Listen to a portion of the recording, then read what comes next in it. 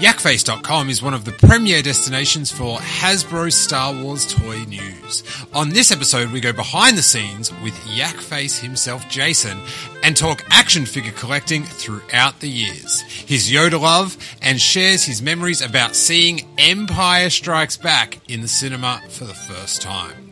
Plus, we talk all things modern Hasbro, what the next HasLab project should be, and ponder if they'll always be the producer of Star Wars action figures. I think over the years of Hasbro having a license, there's been opportunities for it to go elsewhere, and Disney, well, at least most recently, I think, Disney's decided to stick with them as their go-to manufacturer. Do you have an opinion on that? I'm of two minds, I guess. I think, let's say another company were to take over. It's not like they're going to start automatically issuing product we've never gotten before. They're going to hitch their wagon to already established characters, and that would mean we would be buying another Darth Vader, another Luke, another R2, another original trilogy character, probably. We're not going to get some long-lost action figure or vehicle that we had never received before. They're going to start off on the safe foot. It's going to be Toy Biz bringing out the Tonka sisters after all this time. This is Steele Wars episode 240, Yakface, collector of collecting news.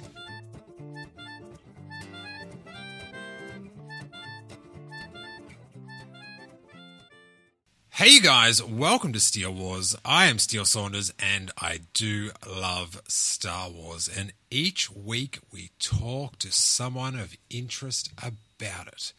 And this week on the show we have got the long-awaited guest.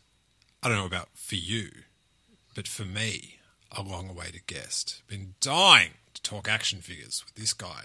Welcome to the podcast from yakface.com. Jason, how you doing, man? I'm doing great. Thanks for having me on. I've been looking forward to this too. Excellent.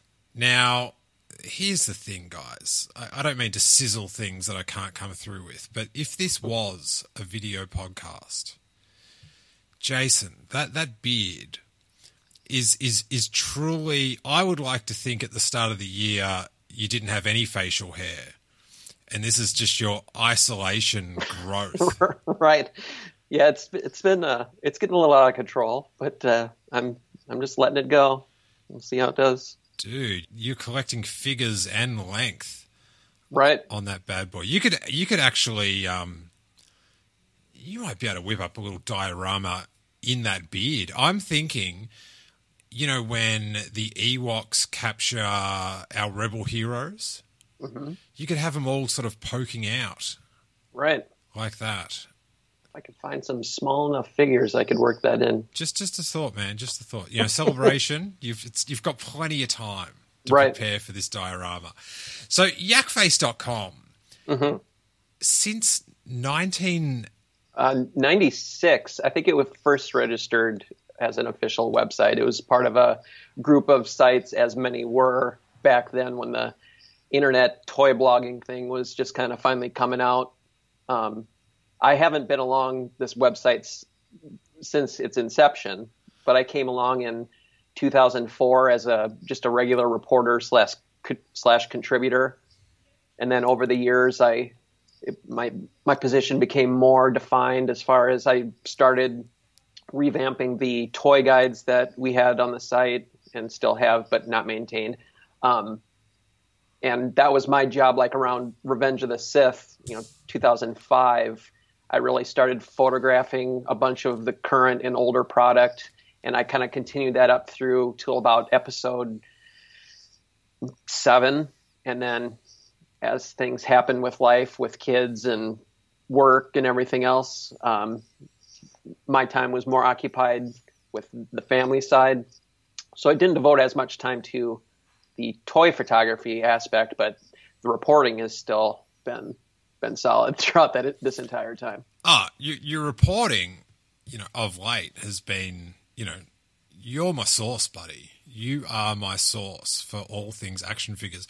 But for me, this is an early in the podcast bombshell. And I'm not sure if you'll be shocked to learn this or not. I thought you were like the original Yak Face. Like I thought you were Yak Face was just you, Jason. No, nope, that's not the case. You've been passed on the mantle. Yes, I've taken over just like Batman. It's kind of a leap. I took over the site probably about 10 years ago as full-time, content manager. I do all the social media stuff as far as Instagram and Twitter. That's me all the time answering people's questions or putting info out there.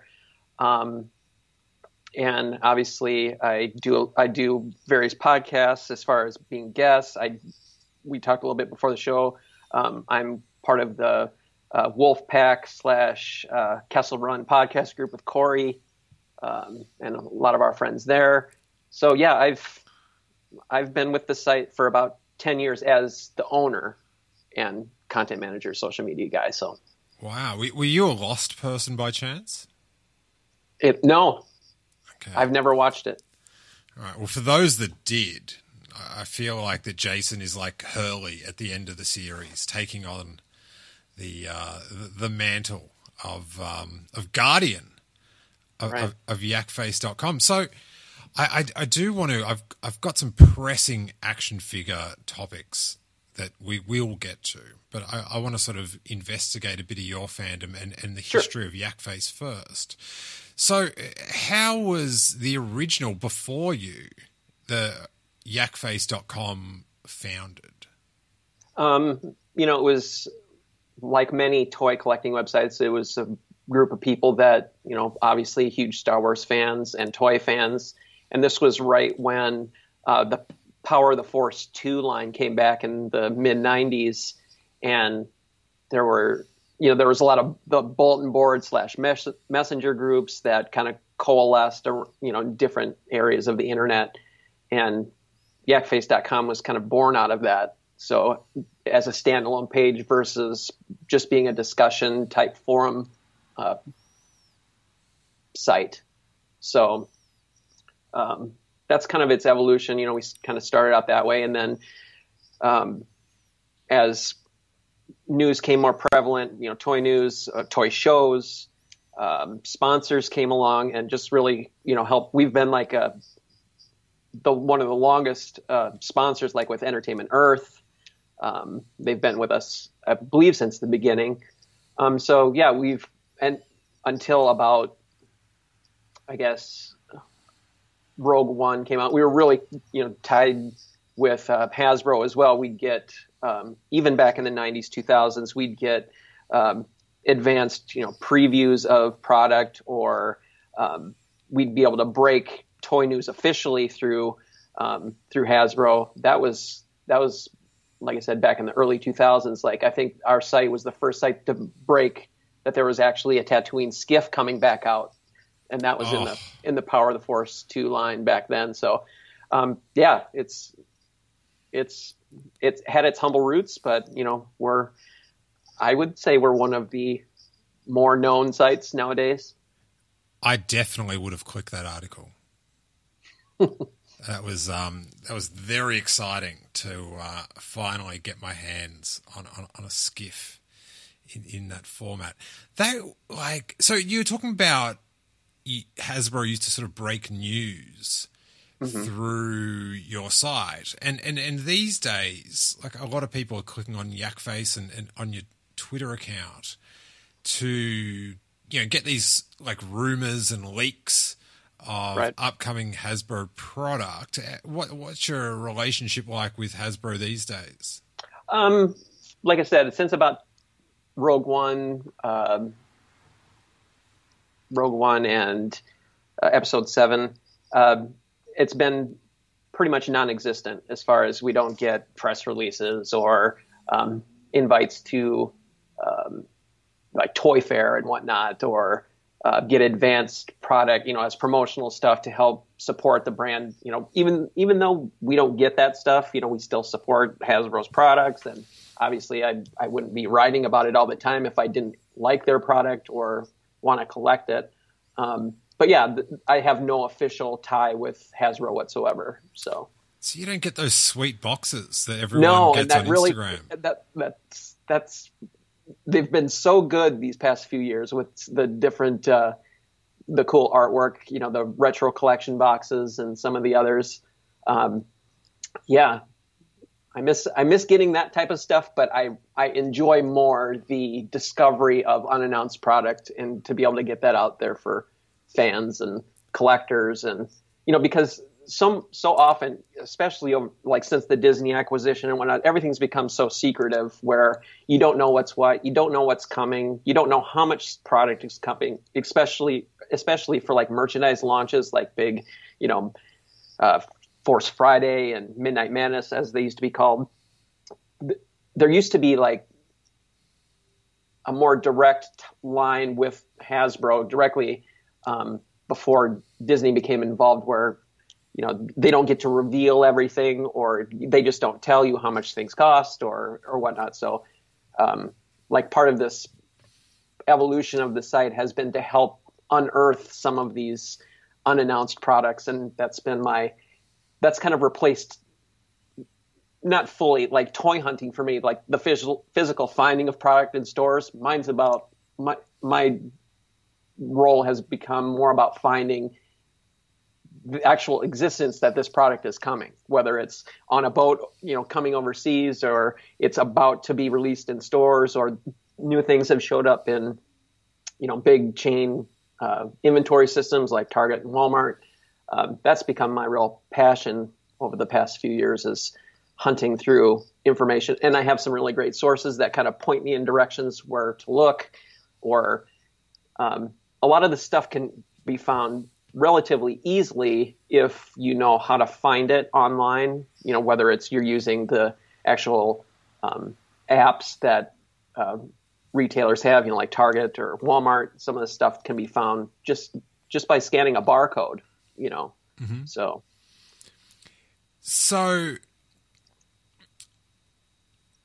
I just completely blanked then because I started thinking about the barcode.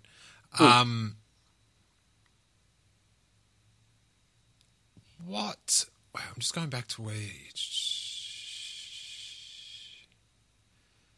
there's tons of stuff I want to get to about this, like the way that Hasbro works and stuff. But how are you? So you're saying that your passion is finding out this information, but do you still collect the figures yourself? Absolutely. I go on toy runs just like everybody else. I buy stuff online. I have an extensive collection, almost to the point of being ridiculous. So, I'm still a passionate collector, and that will always be first and foremost with me, as being a collector. I love the reporting of the news as part of that fandom. So, and what's your collecting strategy? What are you stocking up on? Well, as you know, or may know, or have heard, finding stuff in stores nowadays is become more difficult as the years have gone on, whether it's a inventory issue or just a store support issue. So, sometimes I'll hit the same store 2 or 3 times a day if I know they're supposed to be stocking something, especially like around this time where, like Target is having their aisle resets right now, and you could go in the morning and the aisle may be completely empty, but if you go in at night, it may be completely full, or it could be empty because someone came in between those times and cleared out a peg's worth of figures that, if you collect vintage collection, let's say, they're only going to get a peg's worth of figures really right now. Those are gone, in a span of 8 hours. So if I know that there's products supposed to be hitting retail, I'll hit 2 or 3 stores maybe a couple times a day if I have the time, because I work overnight, so I have my days are free with my kids. We'll do family toy runs, and we'll find stuff. So that's kind of my process in finding new things. Otherwise, I'm completely fine with ordering things online. I'm not one of those people that have to find things in stores to be satisfied.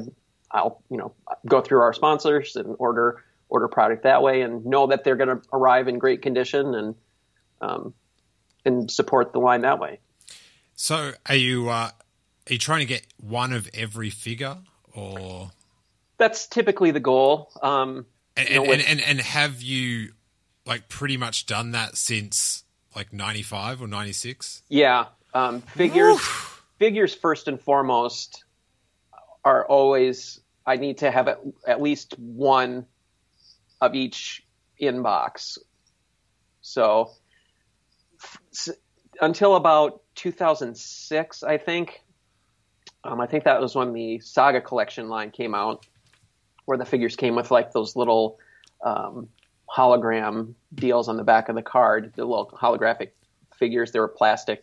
They were either red or blue or silver. Yeah, the little like chess piece sort of. Right. Until that point, I collected two of everything. So I had one open and then one carded. And had you opened them all? Most of them I have. Up until that point, I do have carded versions of everything prior to 2006. After that, I would pick and choose where I would have a carded sample and then I'd have an open sample. Otherwise, I would just open everything. Gotcha. So, like right now, and even dating back then, if it's a troop builder of sorts, like if it's a stormtrooper or a cool clone trooper or whatnot, if it's not a named one, I'll get 3 to 5 of those just because they look cool as a squad or whatever. But like if it's a named clone trooper or particular named officer, I would just get the one and have that either open or boxed. I don't really specify on some of them, but yeah, that's like for example, there's the GameStop exclusive. There's that Shadow Trooper that has like the blue. It's a black Stormtrooper that has like the blue highlights on it. I've got 5 of those. Let's say I have a boxed one, and then I'll have like 4 open ones, so I could have a cool little setup of just these specialized troopers. Oh, so you're running it with the 6-inch as well? Yeah. I do the same. I do both scales. And do you have like them all set up right now? I don't, and that's what's sad, and that's kind of where I mentioned that my collection is kind of ridiculous because I have all of this merchandise that I have boxed in the, especially since the 6-inch Black Series line came up. More of that stuff is I have just in box unopened than I have on display, and that's what's kind of unfortunate. It's like I'd like to enjoy these more, but I just don't have the dedicated space to do that. So I've been working on revamping a small spare bedroom in our house that I could maybe rotate stuff in and out. But most of the stuff I have on display in that room is vintage era toys, like vintage Star Wars or other brands. Mm-hmm. So being able, because I had, I collected all that Power of the Force stuff up to Attack of the Clones. Mm-hmm. And then I had it all out, and then I moved, and then, less gets out, and then, not much is out. And I was just like, I'm not enjoying, I've just got these boxes that make a part of my house messy. So I sort of scaled it back. And then what I had, I could display in a couple of cabinets and far less stuff. But it is so enjoyable just to have it around you in a mildly neat state. Yeah, that's key, is to have it presentable and not, towering over you as some sort of hoarding, what garbage house. My inspiration was, what my Queer Eye show was James Burns was on some like home renovation or right. I remember that like show, and they took out. You had all the boxes, and then they sort of put it into a nice display. And I watched that, and I was like, oh, I want to be happy at the end with my family that did not exist at the time. Right. So, what's your first memory of Star Wars? Going right back. My first memory is, let's see, it was probably seeing the movie in a drive-in.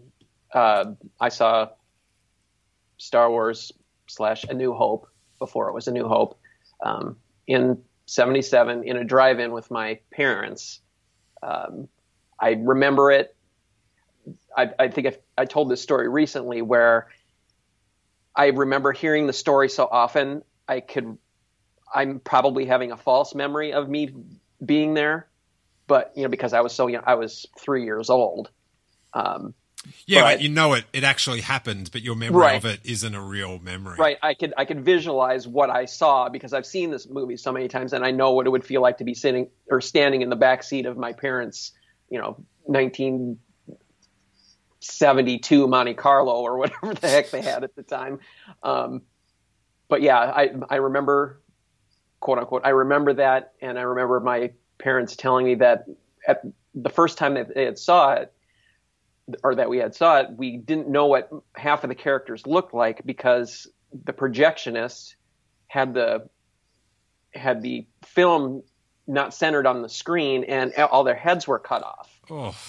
So imagine seeing Star Wars, the best, Star Wars movie or the best movie in the world at the time, and you couldn't see what half of the characters looked like because their heads were all chopped off because of the framing. So that's like a worse version of, like in the VHS, you'd have like the pan and scan and you wouldn't see things on the edge. That's like sucking it in one more time. Right. So imagine, Darth Vader breaking in through the blockade runner for the first time, seeing him, and you don't know what his helmet looks like because his head is cut off.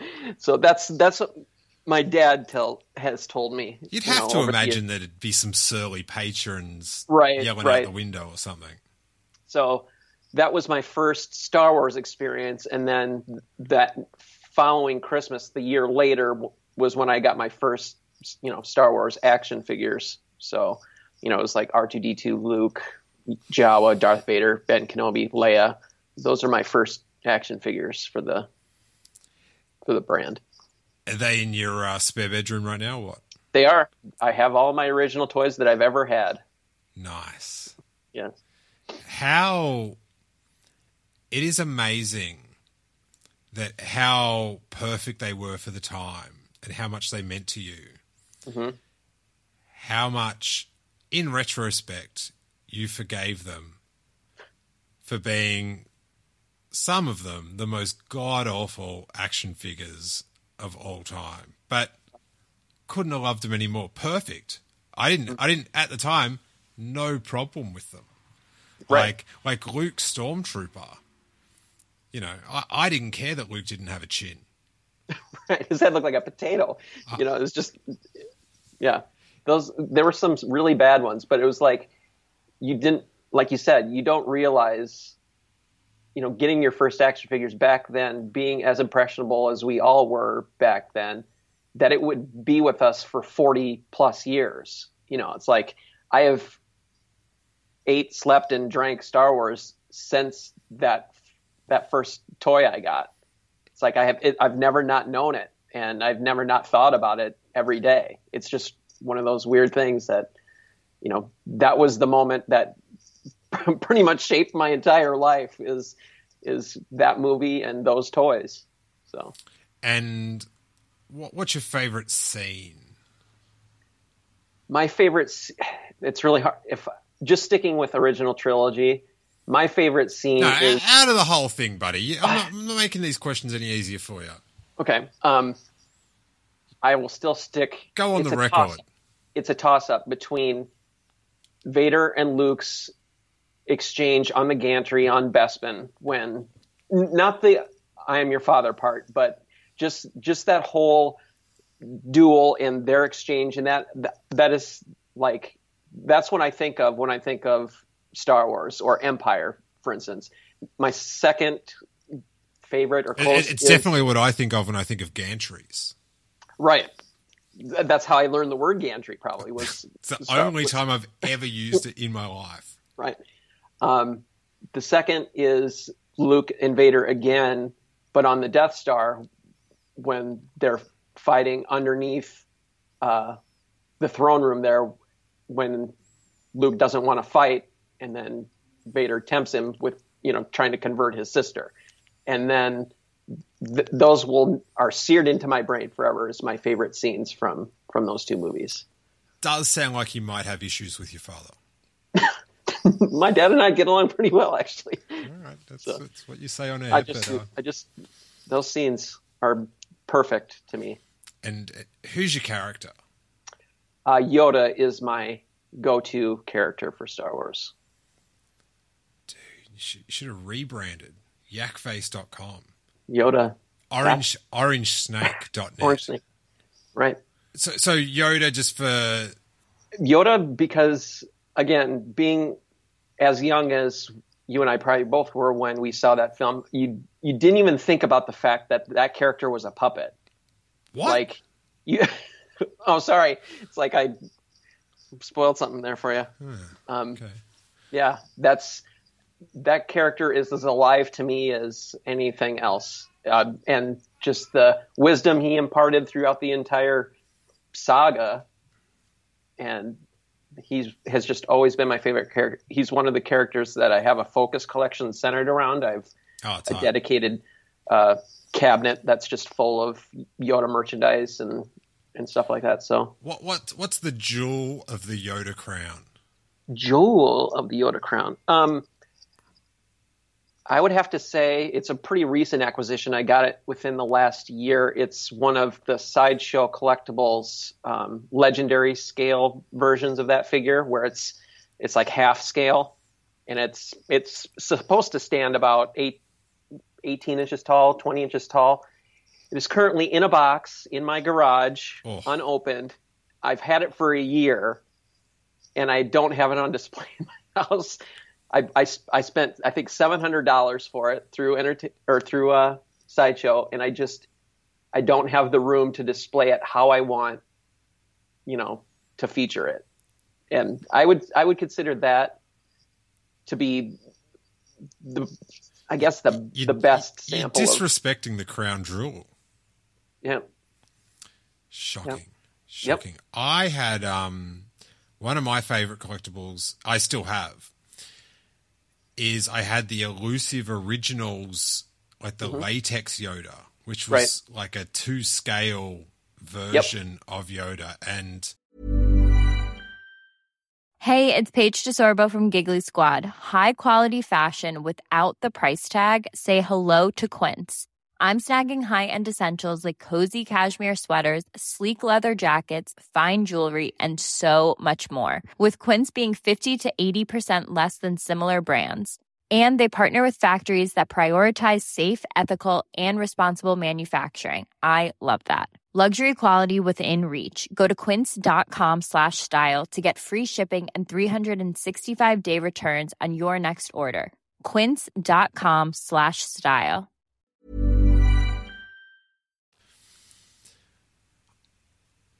I couldn't have loved a molded bit of latex anymore. He won't get to see him again for quite a while, but Harry, my son, was very taken with him when he got to visit my old bedroom.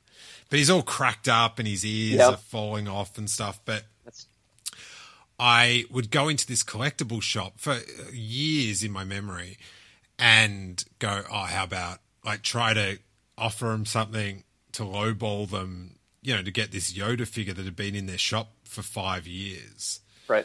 And then finally, I think it was $600 I got it for. And I drove it an hour home and I had it sitting in the front seat with the seatbelt on. Yep. And I remember just being at the lights and seeing these kids in the car next to us, just like, oh, Yoda. And it sort of reminds me of some 80s film where, the kid goes, I just saw an alien in the car. And it's like, shut up, kid, or whatever. And it was E.T. in the back of the car or whatever. I actually took that Yoda to the Rosebud premiere of Star Wars The Phantom Menace. Bought him a seat. He sat him in there. People came and got photos with him. He got an applause when he came in. And the coolest thing was when you were because beforehand everyone's mingling. And when you were at the back of the cinema and looked down, because you could just see his silhouette, it legit just looked like Yoda was just can't wait. Can't wait to see Yep. this next one. I look awesome. Perfect. What do you, big Yoda guy. Love him. Mm-hmm. But I do hear a bit of criticism about Yoda in his prequel days. Maybe Right. that he was a bit stubborn. What do you make of that? I chalk it up to, I don't know. Yeah, he was a little, stodgy. If you think back on his dialogue, he was just he wasn't nearly as fun or, kind of a crazy alien in the jungle kind of a thing. He was far more serious in the prequels. And I guess I've never really thought of it that way, but I guess I would attribute that to him being in a time of conflict, I guess, in that time during the prequels, the most conflict he had ever been in. So he's not all that much up for jokes, I suppose, right then and there. So, okay, answer me this one. I always want to know this. What's the deal? Empire Strikes Back. R2-D2 obviously knows who Yoda is. Is he just like playing along by trying not to give him the light stick or whatever? What do you think the insight is there? I think it's just for the fact that the prequels were written after the original trilogy, that they didn't plan that they would know each other in the future like that. I like the thought that they try to fix it, but they get it wrong, and he still doesn't know who he is, but uses his jetpacks to get away Right. from him. So they use the wrong bit of prequel information to Right. update Empire Strikes Back. But I like to think that he was just going along, he was just sort of like good at improv. Right. And he was just rolling with Yoda's little, shenanigans. Yep. Do you reckon they should have just... Because before the prequels came out, right, my mindset was like, well, you watch these original films and you write down everything that's established. Like Leia being with Padme, but Luke not. Right. And that R2-D2 never came in contact with Yoda, because when they meet on... Do you think they should have done stuff like that and kept them away from each other for the whole series, just in a subtle Right. way, so all that fits? It probably would have saved them the questions that we're asking now, from a lot of people. It's like, should Obi-Wan have met R2, because they see each other on Tatooine, and he doesn't remember he didn't own R2, but he obviously knew him then. So it's like you said, there's inconsistencies there that didn't need to be there. It's so weird because, the guy that invented it all, Right. George Lucas, just doesn't care about that sort of stuff. Right. Like, do you know what I mean? He makes all these amazing universes and creatures and storylines and stuff. But for the people typically that like it the most, that then want it to be, Right. that thought out, he's like, nah, that's not what it's all about. Just go with it. It's an interesting irony. Right. And it's like, how does Leia remember Padme, or her mother, in Return of the Jedi, when she wasn't, she obviously wasn't with her at all. She remembers her through the Force. Apparently, I guess that's the only explanation you could have.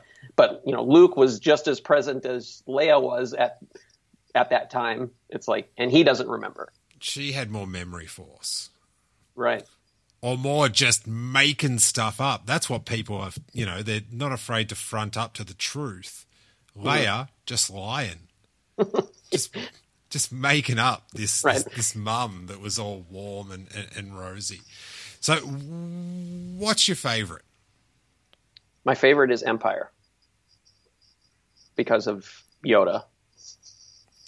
So I feel like I was perfect Return of the Jedi age. Maybe I was a bit young, but I do have a flood of but I do have a flood of like Return of the Jedi films. That was the only one I got to see in the cinema in its first run. Mm-hmm. What was it like seeing Star Wars? And it feels like you're at the perfect age where if you love Star Wars and then 3 years later you've grown up, mm-hmm. like, you know, Empire is like a slightly more mature version of Star Wars. How was it? Like, I can't... What was... Like, do you remember being nervous going to see the sequel to Star Wars? Star Wars 2. Right. Do you remember seeing it? I remember seeing... the scenes that stand out the most are the cave scene where it is revealed that, you know, Luke is essentially fighting himself through, you know, Vader's spirit or whatever is in the cave. Aren't we all? Right. And, you know, that was really deep. I mean, for a kid's movie, that's pretty intense stuff, you know, and we didn't realize that watching it back then, that that's what these things meant, or, you know, what all of that meant back then. But that scene, and obviously the reveal of Vader being Luke's father, those were unbelievable, you know, twists in the movie, you know, for the, I guess, 6-year-old me back then. So how good are your memories of that day? Not that great. I mean, I think just like with a lot of movies from when you saw as a kid, you have ideal impressions or ideal memories of what you think those times were like, or what you think those experiences were. But yeah, those two scenes were the ones I do remember seeing in the theater. The rest of it, not so much. I think I was impressed, or the Battle of Hoth, because it was, it's all this snow, and these cool walkers and whatnot. I do remember more of the Hoth scenes, I guess, but they weren't as impactful as the Vader scenes that I mentioned. And do you have any memories of like the audience reaction either? No. Because to get that reveal, right, would be something else. Else. You know, you saw Star Wars at the drive-in, then that Christmas you had figures. Right. The year later, since toys didn't come out that same year. How were the figures just instantly a big part of your life and part of your fandom, and did that sort of like continue to now? Yeah. Like I said, those first figures I got, the Luke, the Yoda, or not the Yoda, the Jawa, Leia, Vader, Obi-Wan. Those were like the first real action figures of that type back then. And it, you know, obviously those kind of set the stage for many toys that came later from different companies. But yeah, that whole collectible line, you know, my friends had action figures. I remember growing up, you know, it was a few years later when we were going to each other's house and we were, you know, still playing Star Wars in our backyards together. And we were much older than, you know, we were like 10, I suppose. And we were still all playing in the dirt and woods with our Star Wars toys. And, you know, I know a lot of my friends that I'm still in contact with today. They probably still have their toys too. I grew up in a small town in Iowa, and that's the things that we did. We played with our toys. You know, we stayed over at each other's houses all the time, and enjoyed the movies. It combining the collections into one super play?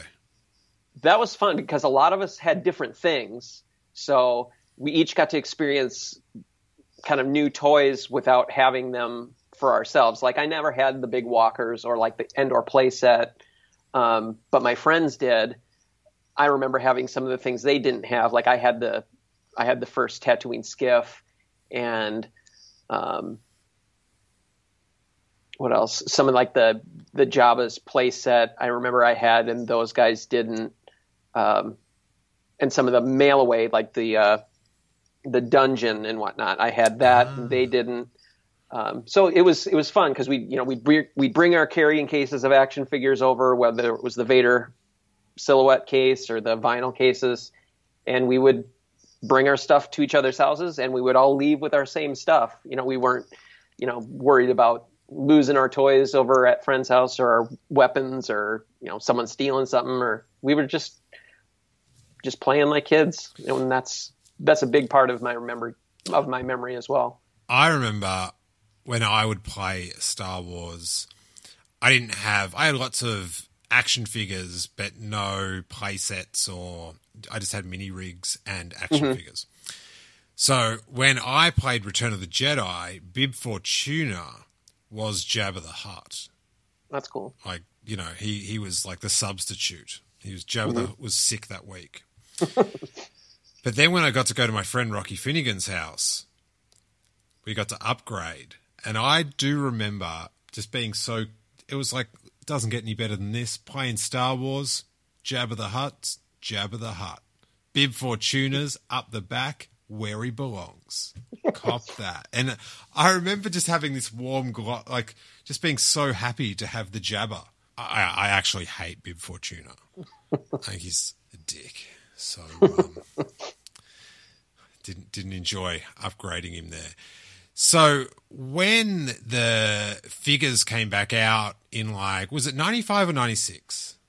I think it was 95. Yeah. Yeah. Oh, first of all, Bend-Ems. Never had them. What did you think when they came out? I just thought they were a weird, like a Gumby type of toy. I didn't really give them all that much thought. Obviously, even though they were Star Wars, I didn't collect them. So I was never really attracted to getting them, or, it's like first, new Star Wars toys in a really long time. I didn't really care for them, so I didn't get them. So if you don't know, it must have been 93 or 4, they did bring out Gumby style, so like a rubber figure that's just got wire in it, and that's the articulation, like a Gumby toy. And they were, the lightsabers were molded in, and they were all bloated. And I do remember standing in Kmart, just like looking around at why, how did they think this is what I wanted? I just want a plastic action figure. Right. Like how that you used to make? Just like, how did you do market research and come back with this information? Like, it was baffling to me. But then we got the Hasbro ones, and I sort of, when they were all He-Manned up, right, I was sort of like, oh, okay, I guess that's what they have to do to sell action figures in the 90s. Right. They've got to be muscly. So I was sort of like, I'm just happy to have them. Yep. But for me, and I'm sort of leading to this question, I'm interested in what your call is. After that, maybe 2 years or something, once they started sort of getting the sculpts more realistic and bringing out the Tarkin figure, the Yak face figure, the Rebel Fleet Trooper, these figures that were either super hard to get or just missed in the first run, the Kenner run, the Jabba's prisoner Leia. Right. That to me was just the golden era. The figures got better later on, but that was when I was so satisfied. Everything that came out, I was like, this is glorious. Right. Except for R5D4. But yeah, that was a bad. Yeah. For those that don't know, for some reason, opened up and there was a yellow missile. Mm-hmm. Yep. That was a weird choice. That would be, how like Filoni and Favreau, they're doing an amazing job at sort Right. of including little toy things and stuff. Yeah. They had the Imperial troop carrier. That would be a brutal call out because R5D4 was in the cantina. Mm-hmm. If in next season he opens up and there's a missile there and the Right. Mandalorian has to defuse it, that would be the worst episode. Yeah, I could see some sort of a callback to that. But yeah, like you mentioned, those were cool times when we were getting new action figures of Star Wars characters that we had never received before. So like you mentioned, the Tarkin, the Prisoner Leia, those were, I remember vividly finding those figures in stores, and collecting back then was really quite enjoyable because, you'd have like a new wave of figures like every 6 weeks. It was, they were steadily pumping out product. You didn't have to wait months at a time to get new things. Obviously back then, they were cheaper to make. They were not nearly as screen accurate, I would say. Like you mentioned, some of them were beefier, but they were mostly very limited in articulation. But as they progressed early on in those, they did gradually get better, and the figures were better proportioned to actual, what they look like on screen. Not all jacked like the first waves of action figures were. It's like, use the Force, brother. Right. It's like, have your protein shake. And yeah, they were really, I'm not sure, you mentioned with the Bendhams is like, who had the market research that said we want beefy, Star Wars action figures like that. So I know they quickly got market research that they didn't want that.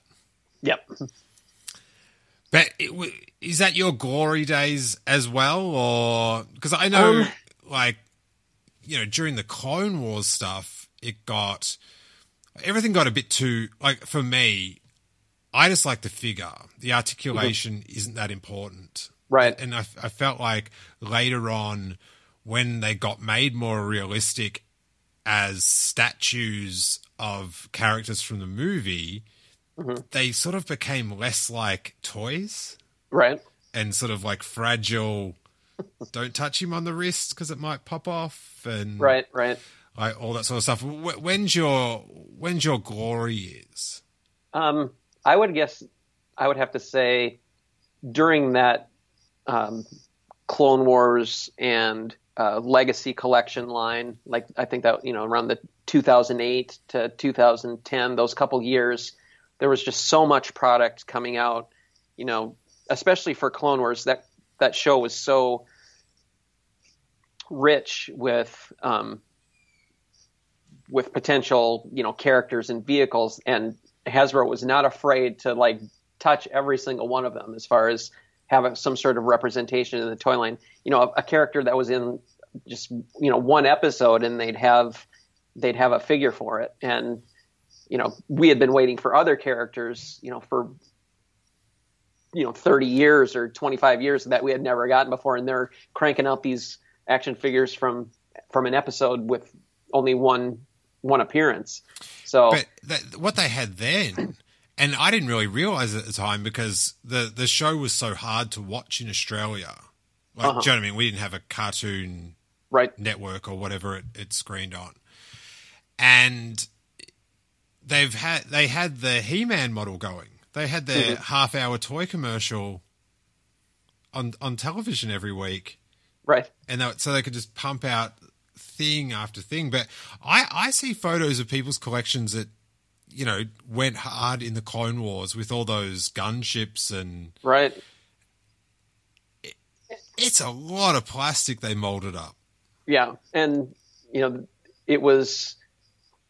Whether it was brilliant or just really fortunate on their part that there were just so many ways to repaint existing tooling that they could just crank out product and, save a ton of money on tooling costs, but just, throw some new paint on it and you'd have a whole new character and people would just eat that up. And I think that was why I really enjoyed that time, especially, with the Clone Wars, is because there was so much product and I really enjoyed the show. I like having so much different product to represent that whole series. So yeah, the Clone Wars definitely ranks right up there with my top action figure, lines, dedicated action figure lines. How do you feel now that, the 3 3/4 inch is, sort of, getting quite rare? It's this vintage collection now, yeah? And is that right? What's the status of all that? As people have heard or read or whatnot, that there's been kind of a downturn in what Hasbro has pushed forward as their main focus in action figure lines, and whether that is the direct result of market feedback and sales analytics, but Black Series 6-inch figures are quite prominent in Hasbro's catalog right now, and for years, we've had 40 years of Hasbro devoting everything to the 3 3/4 inch scale. It's been a good, 6 years or so? I can't remember what. Well, it's been longer than that. It's 6-7 years since the Black Series line came out, the 6-inch scale. But yeah, that is slowly kind of working its way back around to where the 3 3/4 inch scale is becoming more supported, both at retail and by Hasbro itself. I've been finding lists of products that are coming out. There's like 20 some unannounced vintage collection or 3 3/4 inch scale products coming out over the next year or so. I don't know what they are, but it does show that Hasbro has not cut that line off completely. It just is not nearly as prevalent, I would say, at least from a toy aisle aspect, as it used to be.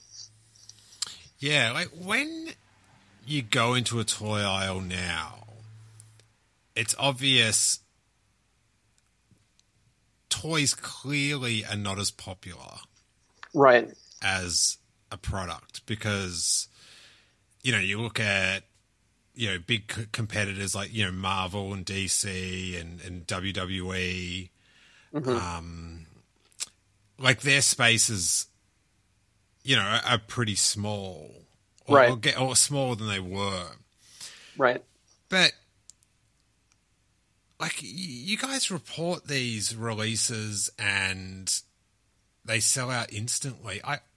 I'm just confused. Like, for one, it's inarguable to me that demand for figures, for whatever the reason, it's at its lowest point since Disney bought, in the last 5 years. Whether it's to do with, action figures or people not liking stuff or whatever, but at the same time, these figure releases are like, it's meant to be like a mass market product. It's sort of getting sold like Supreme, like where it's people, they can't buy them. Like it's such a bizarre, the market is shrunk, but then that shrunken market is sort of so dissatisfied with being able to get like the product. Yeah, it's become a lot harder to get the products that you like, whether that is because of, things becoming internet only or just because of how stores either stock or don't stock product. It's become a real challenge if you're dedicated to just one particular line or scale. And like you said, like recently there's been the vintage collection Millennium Falcon that was up for pre-order a few times.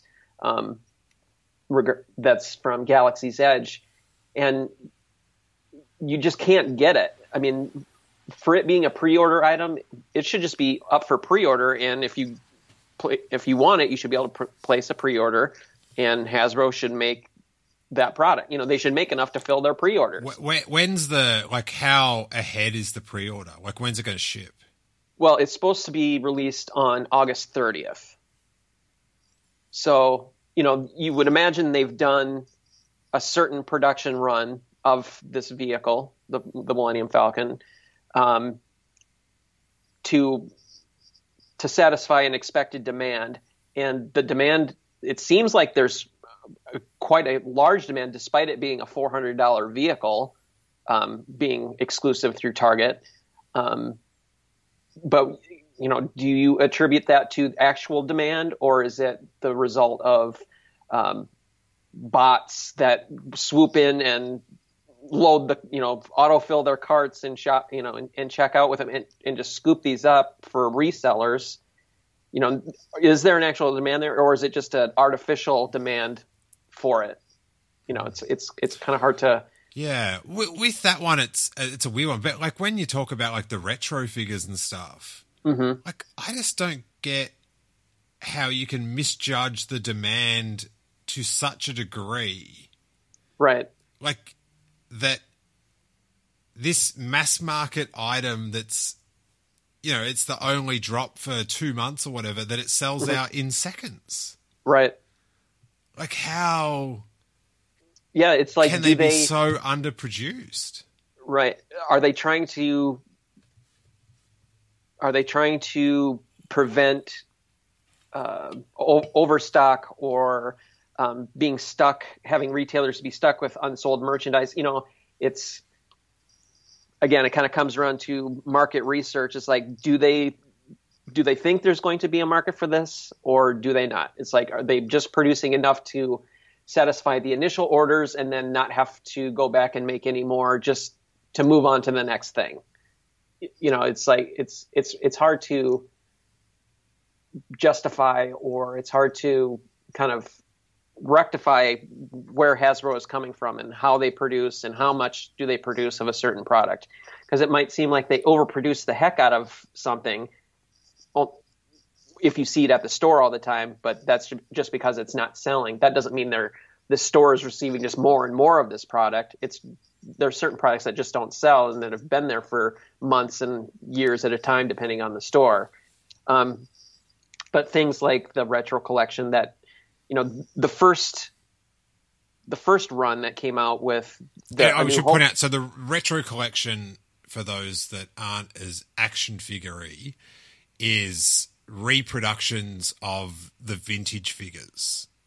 Of the original Kenner figures from the 70s and 80s. They're carded and they've got a little sticker on them that says retro, and so you can tell them, you know, the trained eye, right. And you don't have to be very trained. You probably just have to look at a copyright date. That's the amount of sleuthing you'll have to do. Right. But these things, every time they get dropped, I just hear of them selling out, except for the game, which has got the one figure I do want. That one just sat around with Tarkin. Yep, that one. And yeah, and then to make them exclusive to a certain store for a certain period of time seems like a weird choice as well. It's like, wouldn't you want to put these out in as many stores that you would want to sell your product? You know, it's, again, I think it's them trying to stave off being stuck with a lot of unsold merchandise, and they're just. I wonder, right? You know, it's so, you know, so many companies now are moving to like direct to consumer, and obviously this would. Hey, it's Paige DeSorbo from Giggly Squad. High quality fashion without the price tag. Say hello to Quince. I'm snagging high-end essentials like cozy cashmere sweaters, sleek leather jackets, fine jewelry, and so much more. With Quince being 50 to 80% less than similar brands.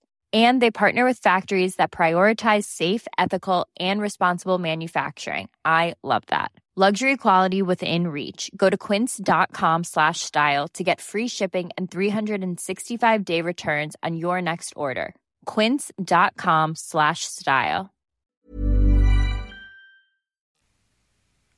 Hurt their base customer, like the core customer would probably shift out of Walmart to do this. But if they just like took pre-orders the way Hot Toys do before they've started making the figure.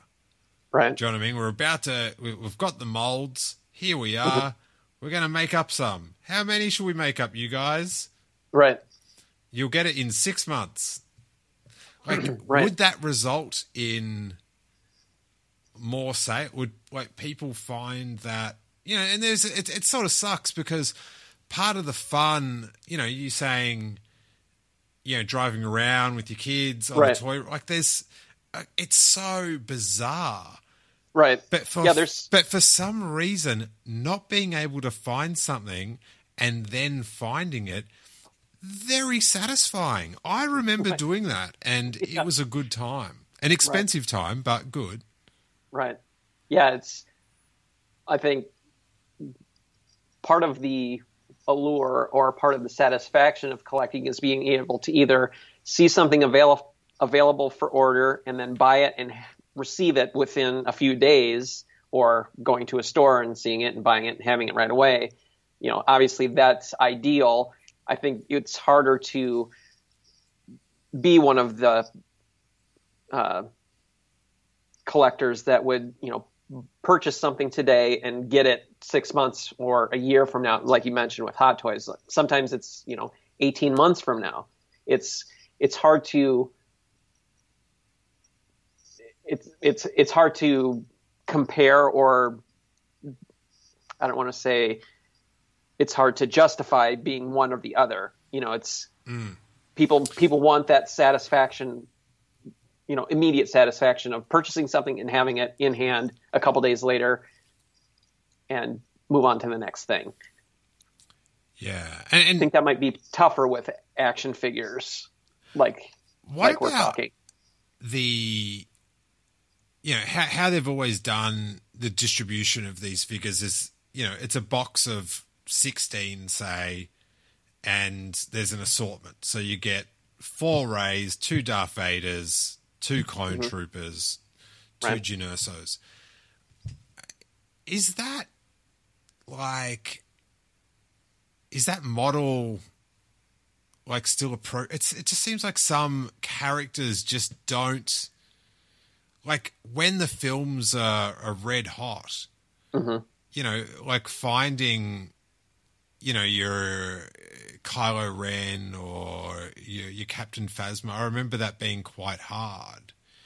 Like, is that like format of, like, should they sell like some characters as just like, hey, this is the Mandalorian. Here's a box of Mandalorians. Right. You don't have to get, do you know what I mean, a C-3PO from the new film in the same box. Like, right. If you know, there are retailer orders and then there are specialty store type orders where if you were to go to Entertainment Earth or Dorkside Toys, you know, just those that specialize in selling these type of toys, they can order cases that are just full of a certain character. Okay.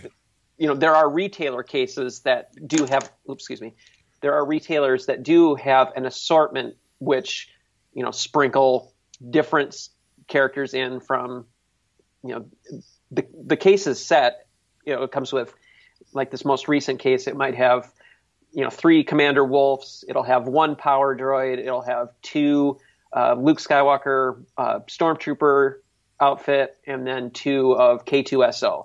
And every retailer would get that case.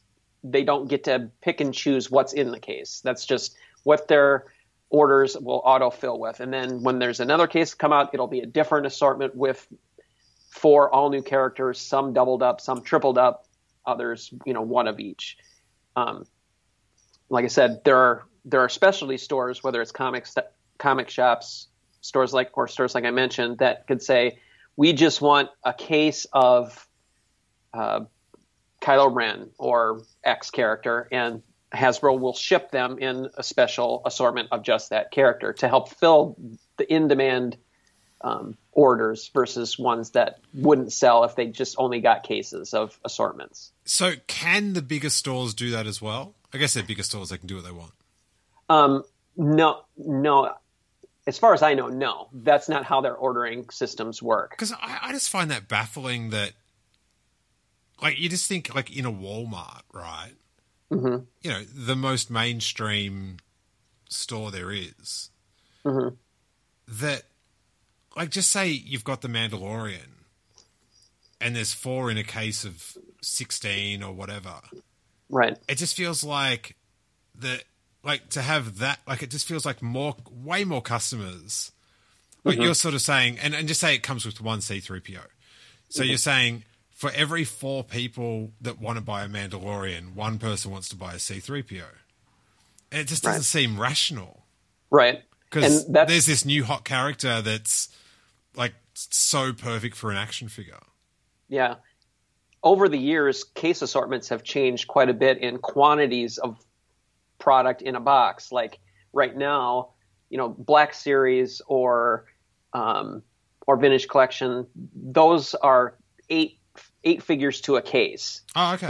Only 8. So, and that's because that's what will typically fit on a peg, at least for Vintage Collection, because they're slimmer. You might get 6 to a peg for Black Series, let's say. I'm trying to think. I guess depending on the store, the peg lengths are different, but the case assortments are much smaller because the space devoted to the toy line is smaller in today's comparison versus years ago. So they order enough to fill a peg, and you're not going to get a case of 16 action figures anymore. They just don't make them like that. Wow. Yeah. So that's why things are hard to find at retail, is because, you know, there's one full, a store gets a case and there may be one, you know, if there's 4 different characters in a case of 8 and some are doubled up and there might be one of only one character, someone could come in and buy that wave of figures, that wave of 4, and that's it for that store. You know, they're just not going to get any more unless they have back stock, but they might not get any for a couple weeks. And one collector or one parent, even just going to shop and buying Star Wars figures, they could clean out a store relatively quickly and have there not be product for the next person. And that's just kind of the nature of how case assortments are now. They're just not that big. And there's not a lot of space devoted to them in stores, whether it's Target or Walmart or whatnot. And then, so these retro figures, they're getting pre-sold on the Walmart website, yeah? Mm-hmm. Yeah, it's so bizarre how quickly they sell out. Right. Like, you just think after it sells out so quickly the first time, the next time there'd be more satisfied people. Right. But it just sort of feels like the same problem. And then that also, you know, negatively affects collectors later, because they'll end up having to go to a third party, whether it's, you know, online collectors selling person to person, or if it's eBay or other retailers that are resellers, and they might pay 100% markup for a character that, you know, it might cost them $10 in stores, but you'll pay 20 plus for that same character through other outlets, just because, like you mentioned, because there's the demand is outweighing the supply, and there's a certain element out there that knows that, and they'll go in and scoop up a bunch, and, you know, they'll be scalping them online for 2 to 3 times the price. Which has always been, do you know what I mean? Yeah. When I was into it, it was all about scalpers, but it's just so weird now that the market shrunk, but the issue's still there. Like, do you know what I mean? It's like there's less people buying this stuff. I still can't get it. Right. And it just drives the prices up even more. So when you get info and, through scanning, sites and stuff, when I was super into it, one of the big leak sort of valves were Asian factories. Mm-hmm. People would sneak out samples and you'd Right. see like uncolored figures and stuff. Does that still happen? Every now and then, yeah, I'll, like right before, I think the last time it happened was, for wave 2 of the 40th anniversary Empire Strikes Back collection. It was rumored for a long time that there was going to be a Hoth Luke or Snowspeeder Luke coming into that wave. They're on the cards. And I was sent, before its official announcement and before it was officially confirmed anywhere that he was coming, I was sent one of those raw prototype mock-up images of the figure, and it was exactly what it ended up being at retail or when it was officially announced. So it still happens from time to time. I rarely receive any of that kind of thing in my hunting of information. I'd take it, and I didn't publish it either. There's certain lines that I don't cross when I report on things because I don't know the source and I don't know how it's going to be tracked to whom and what and where did it come from. I don't want to be in any kind of legal trouble. Yeah. I don't typically post that information, but I'll confirm that I've seen it, but I just won't show it. So remember when the factory leaks started coming out for the Force Awakens figures? I do. Like there was that lineup of Kylo Ren and Rey and Chewbacca and BB-8, I think. Yes. There was just something about seeing them as action figures. Right. It was 6-inch, and it was a cool experience, cool time. I vividly remember seeing those images coming out. Yeah. Oh man, I just got a giant grin just thinking about, just staring at them and just like going, oh my God, there's like, these are going to be figures that are in the shop. And about the closest thing that we've had recently is that Heroes of Endor set that was announced officially just for Comic-Con this past week. And within 24 to 48 hours, there was an in-hand sample of that posted online and shared across different groups, shared on Instagram. And it was through an eBay seller, I believe, where, it showed all of the figures and what everything included. It's the set that has the Endor Han, Luke, Leia, Papu, and the speeder bike.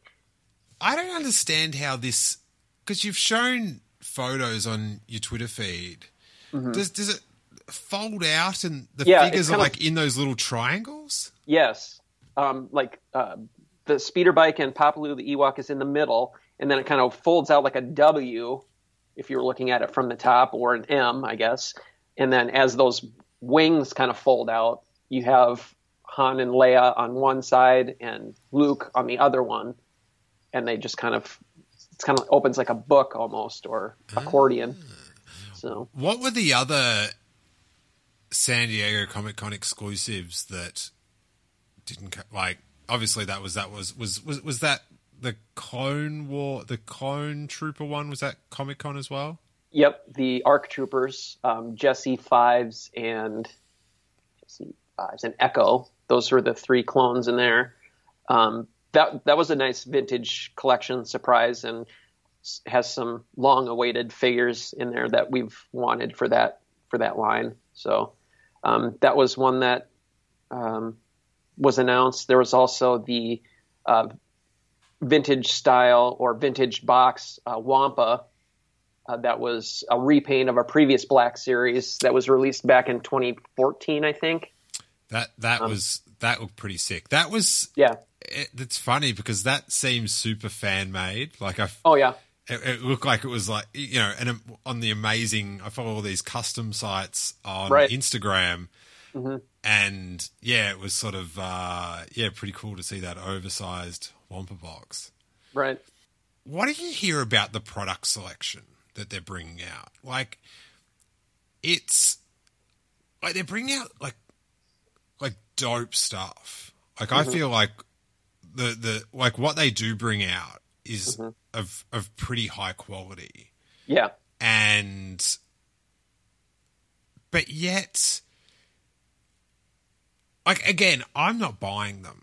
Do you know what I mean? So I'm not contributing financially to their decision-making process. But it seems like the people that want to buy original trilogy figures and not much else. Because that's, like, what do you hear about that with the demand of different eras? I think it's all kind of anecdotal. Like, I could go right now to a store and pick up anything original trilogy that hasn't sold in a long time, like the Probe Droid from the Black Series, or a bunch of Landos. What? The Probe Droid's not selling? No, I could go right now and there'd be half a dozen of them on the shelf. That's a good toy, man. It is good. And people will attribute that, it's the scale. People don't want 6-inch scaled, whatever. And other people say, well, original trilogy doesn't sell, or it's, or they'll say prequel stuff doesn't sell, or sequel trilogy stuff doesn't sell. It's like, it's all anecdotal. It all depends on what the market is like in your area. Cause like I said, I can go, there'll be a whole, peg's worth of vintage collection stuff from original trilogy just sitting there unsold for weeks at a time. And, like there's the wave, there's a wave of that has Han, Lando, Luke, and C-3PO for the vintage collection. They're all figures that have been released before. They just have updated photoreal deco. So maybe that's why people aren't buying it, because they think it's just a repack. But again, it's an original trilogy figure, and it's not selling. So I think, like I said a couple times, it's all anecdotal. It all depends on what fits your narrative, I guess. Yeah, because like I was sort of, kind of baffled. I think it was at Toy Fair that, it was a couple months after The Rise of Skywalker. They've got a hit TV show. They've got Clone Wars coming back. And all the announcements are for the 40th anniversary of Empire Strikes Back. Right. This just, it struck me as so odd, because I'm like I have a real interest in marketing and the sort of how well they use the license to generate money is sort of interest to me. And I was thinking, maybe that's what the people that buy action figures want. Maybe they do not want a Quill from The Mandalorian, which just sounds baffling to me that you could not want them. Maybe they would rather a Rebel Hoth commander. That's what they're into. They like, granted it did have like an interchangeable scarf or something, which was, pretty dope. But the timing of when they bring this stuff out is like, when the Clone Wars is going to be on Disney Plus. Right. It's very popular. You've just spoken that it came from the glory days. And like, there's no figures. You're not using that He-Man model of... Right. Same with the Mandalorian. They did bring out, to their credit, that heavy artillery Mandalorian, like, during the actual release of the show. During the run, yeah. But I was like, I couldn't believe... Like, I thought they'd be blitzing things out with this, because you got these advertisements. Right. It was a weird kind of a marketing time where it was that Triple Force Friday deal where they were trying to emphasize not only the Rise of Skywalker, but the Mandalorian and the game, the Jedi Fallen Order game, where they were trying to have products for all three of these at one time. And I thought, I've said a few different times that I thought that was kind of a mistake, where you've got the final movie in the saga coming out, and you have The Mandalorian, which is an amazing, new show. They should have devoted all of the resources just to those two properties, or, so, as far as source material, and not worry about the game merchandise at the same time. That could have came a month later or whatever. But it was baffling not to have a ton of Mandalorian merchandise at the time of the show's launch. And as you mentioned, it is equally as baffling as that they didn't have Clone Wars merchandise out when the show returned. Like, people were hoping for a dedicated line, much like how they've done in the past with new series launches. By people, do you mean Corey? Well, Corey was a big proponent of that. That's one way to put it. Yeah, but yeah, it was not a wise move, I think, on Hasbro's part by not having full support of the Clone Wars line right for its end. So you don't distinctly, you interact with all these fans, you don't get this overriding impression that a majority of them do want to focus on like the original trilogy. No, I have through the social media accounts that I manage and the site, there's a wide variety of things that people want. They want, there's a certain age group that wants prequels. There's a certain age group that wants Mandalorian stuff. There's a group that wants Clone Wars. It's all very varied, and I think that's great. I mean, there shouldn't just be one focus for Hasbro or for Star Wars in general. It should have product representing everything that they're trying to market and support and have nostalgia for, whether it's the original trilogy or prequels. So I like having different product out for different films and shows. Do you think it's better that they bring them out in waves of matching figures, or just like, here's a prequel, here's a sequel, here's an original trilogy? I would like Hasbro to have more of a Marvel approach when it comes to their toy releases, where they have themed waves of figures. Like they did that just most recently when they announced the change of the Black Series packaging. They had a online, or I believe it was a fan channel only wave of all of the Rebels characters, which included Zeb and all of the other main characters. I would like more of those type of things where you have a wave of only figures from Attack of the Clones, or only figures from The Phantom Menace, or only from The Mandalorian. Just have dedicated waves, but don't have that be the only thing out for Star Wars for 3 months. Have a couple different waves dedicated to source material. Like, have just a Clone Wars wave, just a Empire wave, have just a Return of the Jedi wave, and have them available within a short time from one another. Don't spread things out 3 to 6 months down the road. That's kind of my thought of it anyway. Yeah, because when you mentioned before about how it seemed like things came out like every month or every 6 weeks, it did. Yeah. Like the droughts were very quick. Right. Like once you'd gotten everything, it was sort of like, oh, here's Neum Num. How you doing, buddy? What's going on?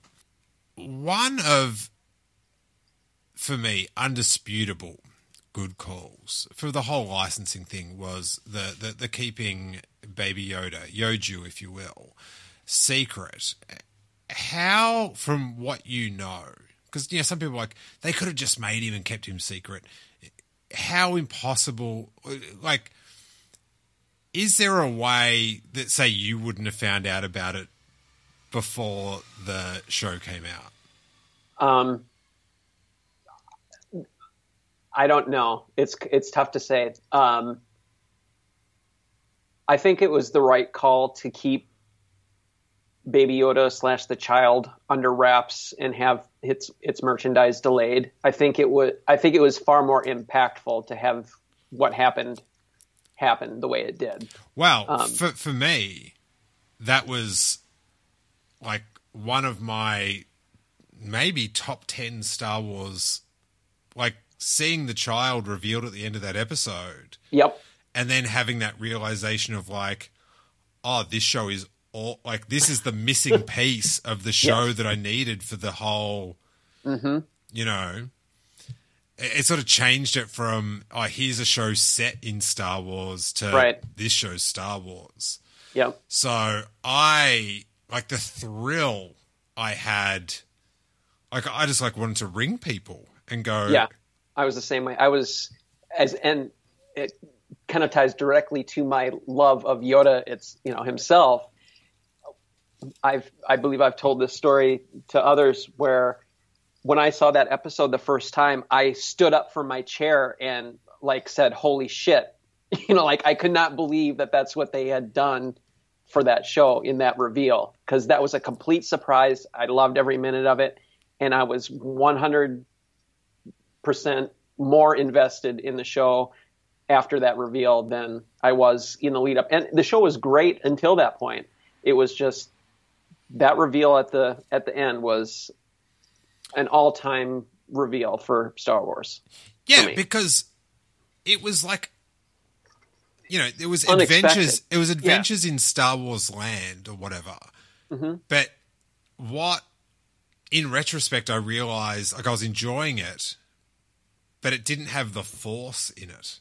Mm-hmm. And this was such a unique way to involve the Force, like in a totally inventive way. It was just like, oh, this is a masterstroke. Oh, it was so good. So I do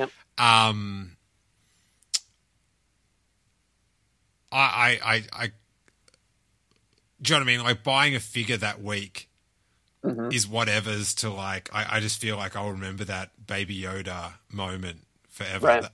I do have to select. I'm having a hard time picking what Baby Yoda I want to have because I can only have one. Right. Right now, my only Baby Yoda, Yoju, if you will, collectibles is, I'm not sure if you're over this, CVS Pharmacy. They have got a range of 3 Baby Yoda hand sanitizing options. Right. At $1.99, I collected them all. I feel like it's the most 2020 Star Wars collectible. Baby Yoda hand sanitizer. Yeah. To combine the best and the worst thing. Right. Yeah. Are you hearing any info on what might be coming out for The Mandalorian when it returns? As far as toys? Yeah. Nothing specific. I think they're still trying to play catch up with what we have already seen. So we're going to get figures like the armor and, Moff Gideon and Quill, stuff like that. So, and like Grief, we'll be getting him. So, yeah, I don't know of any new like season 2 type merchandise yet, but I assume it's being worked on as we speak. So yeah, that it feels like we're going to be in that scenario of you get the season 1 toys with season 2 while you're watching it, which is, I don't know. Yeah, it's different than how we kind of grew up where you would get toys before the movie would air or, be broadcast or in theaters. It's different with this whole new Disney Plus type thing. The thing about it is, like say for the Clone Wars, right? Mm-hmm. When that Siege of Mandalore was premiering for that month on Disney Plus, that was the peak in people wanting to buy Clone Wars stuff. Yeah, maybe forever. Like that could have been the last big surge in interest. Right. That, it's just a shame that it's not capitalized on. But, yeah, that could have had its own, whole merchandising push, like a Force Friday on its own. They could have had a dedicated Clone Wars product launch. And, I sort of think that Lucasfilm should give them some guidance and stuff, but too often they're putting out, and, they're probably not to know, like dead characters after the film or the show comes out. Right. Like you say, Right. Quill. Mm-hmm. Like now it's a bummer. Right. Do you know what I mean? And they had like, Holdo and Mm-hmm. what other characters? Snoke. They all came out after the Right. film. Mm-hmm. Dead. Right. They didn't even bring out, back in the day, they didn't bring out Tarkin because he was dead. They thought no one would know him. Right. But yeah, it's very, when they announced all that Empire Strikes Back stuff before, like it is shocking that there is no vintage collection figure or Black Series like Ben Solo or Rey Skywalker. Right. And also, a lack of follow-up on The Rise of Skywalker, which,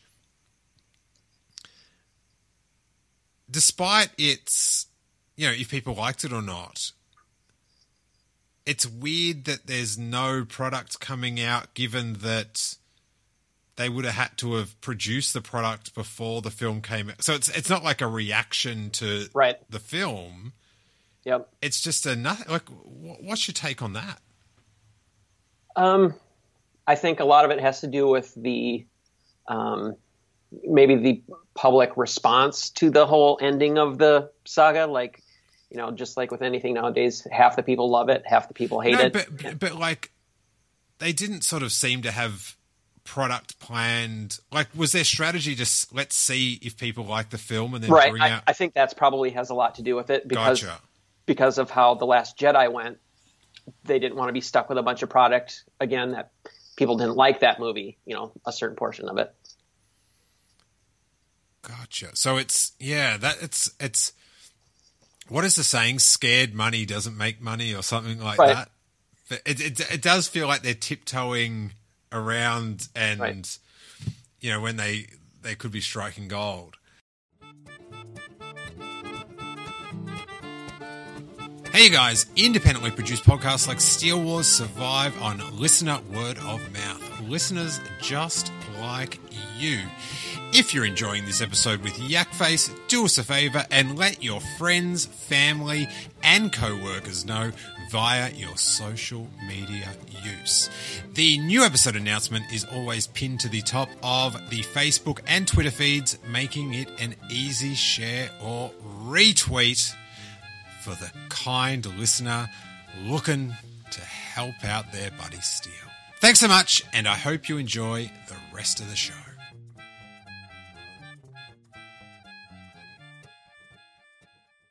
So how long is, like, what do you see as, like, the future of the toy line? Will it stay with Hasbro? I would imagine it will. I think over the years of Hasbro having the license, there's been opportunities for it to go elsewhere, and Disney, well, at least most recently, I think, Disney's decided to stick with them as their go-to manufacturer. Do you have an opinion on that? I'm of two minds, I guess. I think, let's say another company were to take over, it's not like they're going to start automatically issuing product we've never gotten before. They're going to hitch their wagon to already established characters, and that would mean we would be buying another Darth Vader, another Luke, another R2, another original trilogy character, probably. We're not going to get some long-lost action figure or vehicle that we had never received before. They're going to start off on the safe foot. It's going to be Toy Biz bringing out the Tonka sisters after all this time. Right. They finally did it. But you bring up a good point about that they will go back to the start. And like, I think, people get frustrated with Hasbro, but if your money depended on it, mm-hmm. I'd stick with them, because I think if you change over, you're going to lose more people than you gain. I feel like people would use that as like, yeah, I'm not up for Darth Vader in the 8.5-inch scale. That would be my jumping off point for collecting. I don't want to start over. I just don't. I don't have it in me to start over a new interpretation of another figure that I already have 50 times over. That would be a clear line that, okay, it's been a fun 40-year run. I'm just not going to do it anymore. I'll watch from afar and pick up things here and there, but I would no way be full on. Yeah, I just couldn't see myself doing that. You seem like you're having a bit of a nervous breakdown thinking about it. So maybe subliminally I want them so I could say, here we go. Finally I have some actual, money back in my account, and I could buy things that are more practical. I don't know. So what like rad things are you looking forward to that is coming up for action figures? Boy, that's tough. It's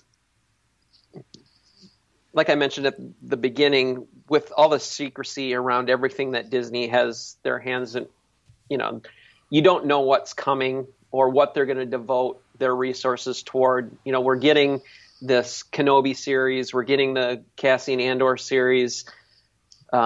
There's a whole another trilogy coming out starting in 2023. Like, where's the world going to be at in this day and, where are we going to be at? Are toys even going to matter? What is going to matter in, 3 years from now?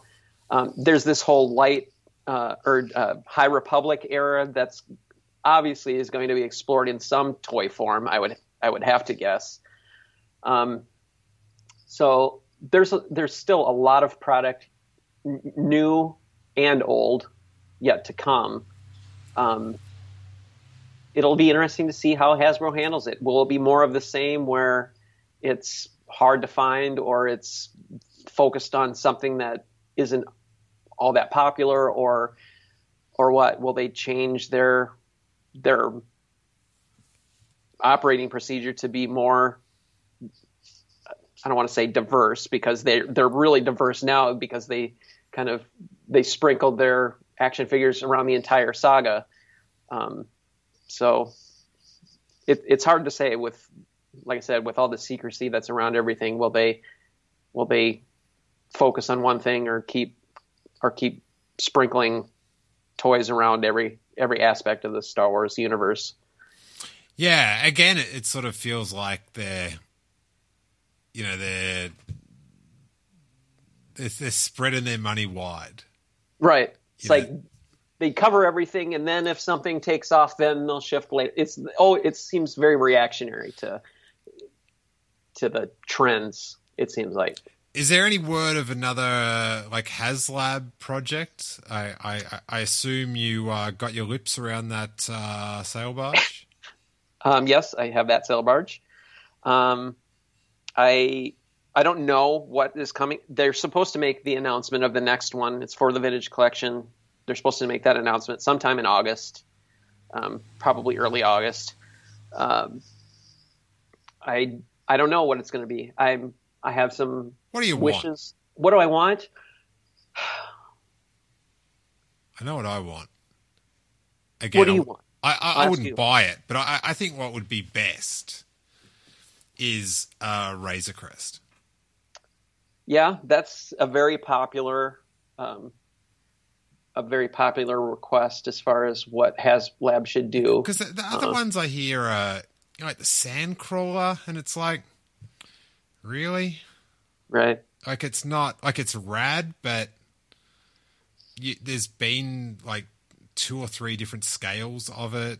Yep. And it is just a brown box. Like the garbage hauler. Yeah. Yeah, it's I would like the Razor Crest. Would I like a huge like Death Star type playset or something like that? Yeah, that would be cool. I would. You've that. If you want to go classic or new, I don't know if you can come up with better picks than that. Right. Like even like a new shuttle or a new AT-AT, it's like you've already made them pretty big. Like right. And I don't know. I think those toys are sick already. Yeah, the shuttle's a great sculpt. The ones that we've had over the years, they're all based on that original '83 one, and dude, they got it right in '83. Yeah, it's huge. I mean, it's a big vehicle when it's all opened up for flight.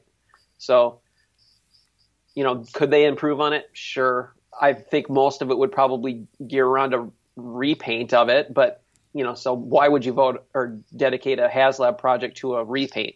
You need something really substantial that couldn't really be made before.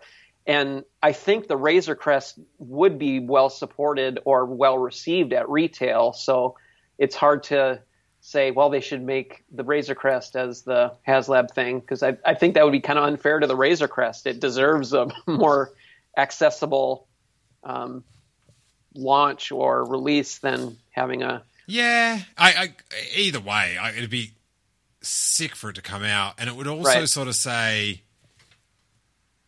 here's this new vehicle that everyone's so psyched on that we made a toy on it. Right. Rather than, bringing back old things sort of thing. I don't know. I'm in such a like, I just want new stuff. Like, right. Refresh, go forward. Yep. So, we just did on one of our Patreon shows with King Tom, we just reviewed a book, The Queen's Peril, which is a prequel to a book set in the prequel era. Like it's a prequel to an already established book. It's like this going back in Star Wars is killing me. Right. I want to not know what happens, but yeah, Razor Crest vehicle. I just feel like that'd be the most exciting. Oh, well, Death Star as well, but I don't know. I sort of feel like the size of that will never. It's just so hard to do. Yeah, how the do Death they Star capture justice. How do they capture that scale? And what's all included is the shaft included, is the garbage chute, is everything that we know from the Death Star, is that comprise the playset, and how do they interact, and how do they work? Do they all link together? Obviously they're not all in the same part of the Death Star, so would they all be right next to each other? Does it make sense to have them as a unified playset, or is it all just a modular thing that you could put together however you want? There's a lot of opportunities there. Yeah. Do you make a giant Ewok village, or do you make something from they're doing that carbon freezing chamber sort of. Do you do something else? Do you do the gantry like we talked about before? It's like, how do they make a play set worthy of the HasLab project? And what do they charge for it? If they're going to charge $500 for a barge that's 4 feet long, how big is the Death Star playset, and how much, and where we all going to put whatever they decide to make, It's like HasLab will just keep going, making bigger and bigger things until they finally get sued by like one of the toys falling on someone. Right. They were crushed. They were crushed by the 4-level Death Star. So, but what figures as we normally when we finish up these episodes, Jason, I ask what part of like what stories in Star Wars people are looking forward to the most. But as a Hasbro collector, what toy are you looking forward to coming out the most? Well, whether it's coming or not, I don't know. I would like a lot more aliens in both scales for, Black Series and Vintage Collection. Classic Cantina aliens, sure, we've gotten a lot in previous years, over the years that Hasbro's had the line, but there's plenty that we have never gotten before, and a lot of them we've not received in the Black Series at all. So I'm just looking for more classic, classic aliens. You would think if Hasbro just wanted to get a bit of extra scratch, just like get, boost some sales. Black Series Cantina Band. Right. A couple of interchangeable heads, some instruments. Every idiot going into Walmart's buying 6 of them. Right. Like, get it going. Yep. That would be a great idea. Cantina aliens or, Cantina Band. There's a lot to pull from. Whether it's Clone Wars or Mandalorian, like we talked, there's just so many choices they have. And whatever one they make, someone's going to be upset with it. So I don't envy the position they have to try to fill all of these people's desires and requests and wants. So for me, like I said, it would be more of the aliens that we haven't had before. And then to our more traditional question, out Sure. of the rumored films and confirmed TV series and rumored TV series, what are you looking forward to most in Star Wars in that direction? I think everything that's geared around Kenobi is got my interest at the most, just not because it's the next one coming, but I really like the potential of that story, just to see what happens in that time where Obi-Wan is in exile on Tatooine. I think there's some potential there for some cool toys. So hopefully they don't let us down. I know the show will probably be great. I hope there's enough merchandise to do it justice. So You got to think, if Hayden Christensen's in there, yeah, they have to be bringing out some Anakin action. Come on. right. Come Flashbacks with Anakin and Obi-Wan. Oh, Jason, it has been awesome talking action figures and your fandom this evening. Let the good people know of the internet where they can track down your various endeavors. You could find me at yakface.com, and we've got links to our social channels there. We and I am very active on Instagram and Twitter. Also recently, in the past couple of weeks, opened a Patreon account for the site so that we throw a little bones to those that have subscribed, and that's kind of that's the newest thing that I've launched after many years of requests. Do you have a Patreon or whatnot? Like, yep, I just started one, and I'd like to thank all the people that have signed up for that. That's been a nice surprise. So, Facebook as well. We have a Facebook account that just kind of cycles our articles that we post to the main yakface.com site. Yeah. And on your site, there's a forum. Yes. Is that still pretty active or? Very active. We have a very active customizing community. If you just, even on our front page right now of yakface.com, there are articles regarding customizing contests that we hold regularly. I love that. Yeah. Like, it frustrates me because I've just got zero talent in that. But I think at the moment it's like Rebellion Aliens or something, and people send in their takes. It's Rebel Militia. Yes. Yeah. So sick. That's a great. And whenever we're going to have another contest, we always put out there are categories to vote for. So it could be Rebel Militia, Mandalorians, original trilogy stuff. It could be different factions or whatnot. Jedi.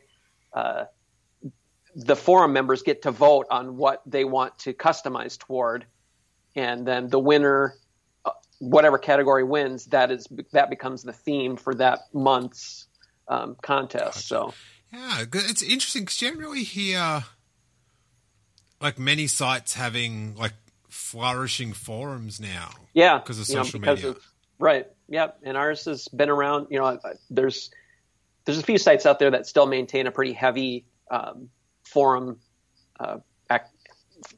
activity. So I think ours does pretty well in that regard as well. All right, tight. And what about tracking down you on like podcasts and stuff? Usually I am on the First Order Transmissions podcast with Corey and the gang. We've changed that recently back to the Wolfpack, which it originally was back in the day. Corey loves the name change. Yep, he's a big fan of the name change. But yeah, there's the same crew has kind of been there we've been doing this a long time. I'm surprised that, as varied in our ages are, we've just maintained this great friendship over the years, both on camera and off, because we message each other all day, every day. It seems like we're talking. So I'm on there. I'll pop up on various podcasts around the web. There's a Galaxy Toys podcast, Galaxy of Toys, excuse me. I was just on a in-studio podcast last week from a local Minnesota collecting group, and that was a pretty cool experience. I had never done an in-studio one before like this.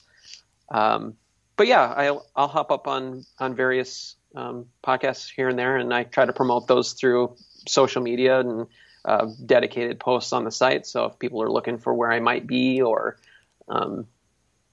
whatnot, they can catch announcements there. Yeah, well, as I was saying at the top of the episode, for just to stay on top of the action figure news and stuff, Yakface on Twitter, always got the images, always got the rumors, always got the codes. Right. Things to scan. If you want to go into a major retailer and scan something in search of a toy, Jason is your man.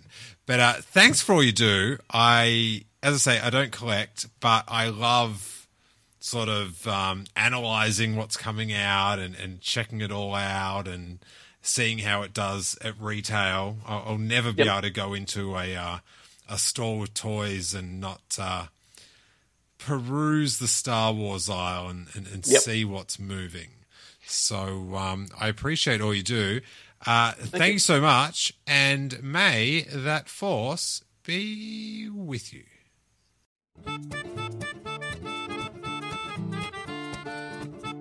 Hey you guys, thanks for listening to that super fun Star Wars action figure chat with Jason from yakface.com.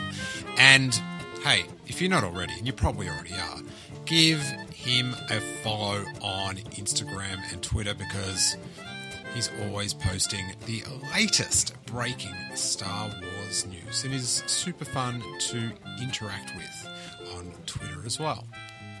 Hey, if you're after some non-Star Wars podcast listening, I have launched a new interview podcast called Manchester Lane Radio. It is a podcast for the Shaw Store, which is a streetwear store I'm involved with in Melbourne, Australia. And on the first episode, I interview with you, so it's we, I guess, my comedian friend Dilruk Jayasinghe, and talk about his time on I'm a Celebrity, Get Me Out of Here. And we talk KFC, we talk... It's a pretty random chat, but it is super fun. And you can listen to it wherever podcasts are found on your podcast app, or you can go to theshawstore.com. I'll put a direct link in the show notes. And you can also watch a visually enhanced version on youtube.com, and I'll put a direct link to that as well. Speaking of direct links to enhanced visual podcasts, if you haven't already, check out the visually enhanced version of episode 18 of Star Wars Year by Podcast with me and Hawes from Blue Harvest as we go through the Star Wars history of 1982. But if you watch it on YouTube, all these little joke images, like there's little, you get to see the things we're talking about. You also get to watch a lot of footage from my trip to the Sarlacc pit location in Yuma. But since I sort of plugged it a little bit harder last week, a few people have messaged me and said, "Oh, you didn't say it was like that. That's actually really good. That's actually makes sense why you'd want to watch it." So I'll put a link to that as well. Check it out. And speaking of Star Wars You by Podcast, if you are a Patreon supporter, $3 and up in the Content Club, you would have a special edition of Star Wars You by Podcast. We flash forward to 2010 and talk about the finale of Lost. I just finished my rewatch and me and Hawes were just chomping to talk about it. So we lock in well over 2 hours of very fun Lost talk. Also on the feed, you have got a couple of two, I think, Patreon exclusive questions you have. The Q&A, I think there's a Patreon All Access version that went up as well. And there is a Patreon All Access episode up of King Tom's Page Wars, where we're talking about Shadowfall, Alphabet Squadron, the book. There is a Patreon exclusive new episode of Page Wars up, episode 11, Queen's Peril. That was a very interesting book to hear about some pre-Phantom Menace Padme storytelling. So that was super fun. And we've got one more Page Wars for patrons to go up that's already recorded, and that will probably go up tomorrow. A lot of content in the last week, you guys. I hope you have been enjoying it. If you haven't already, please write us a sweet 5-star review on iTunes. It bumps us up the rankings and lets other potential listeners know we do good stuff. Follow us, Steele Wars, on Twitter, Instagram, YouTube, and Facebook at Steele Wars. And thanks so much for listening. I really appreciate those that help out with the Patreon support. The $3 a month means so much. And also for those that just help spread the last podcast announcements. It really does help. And yeah, shout out to you guys. And may that force be with you.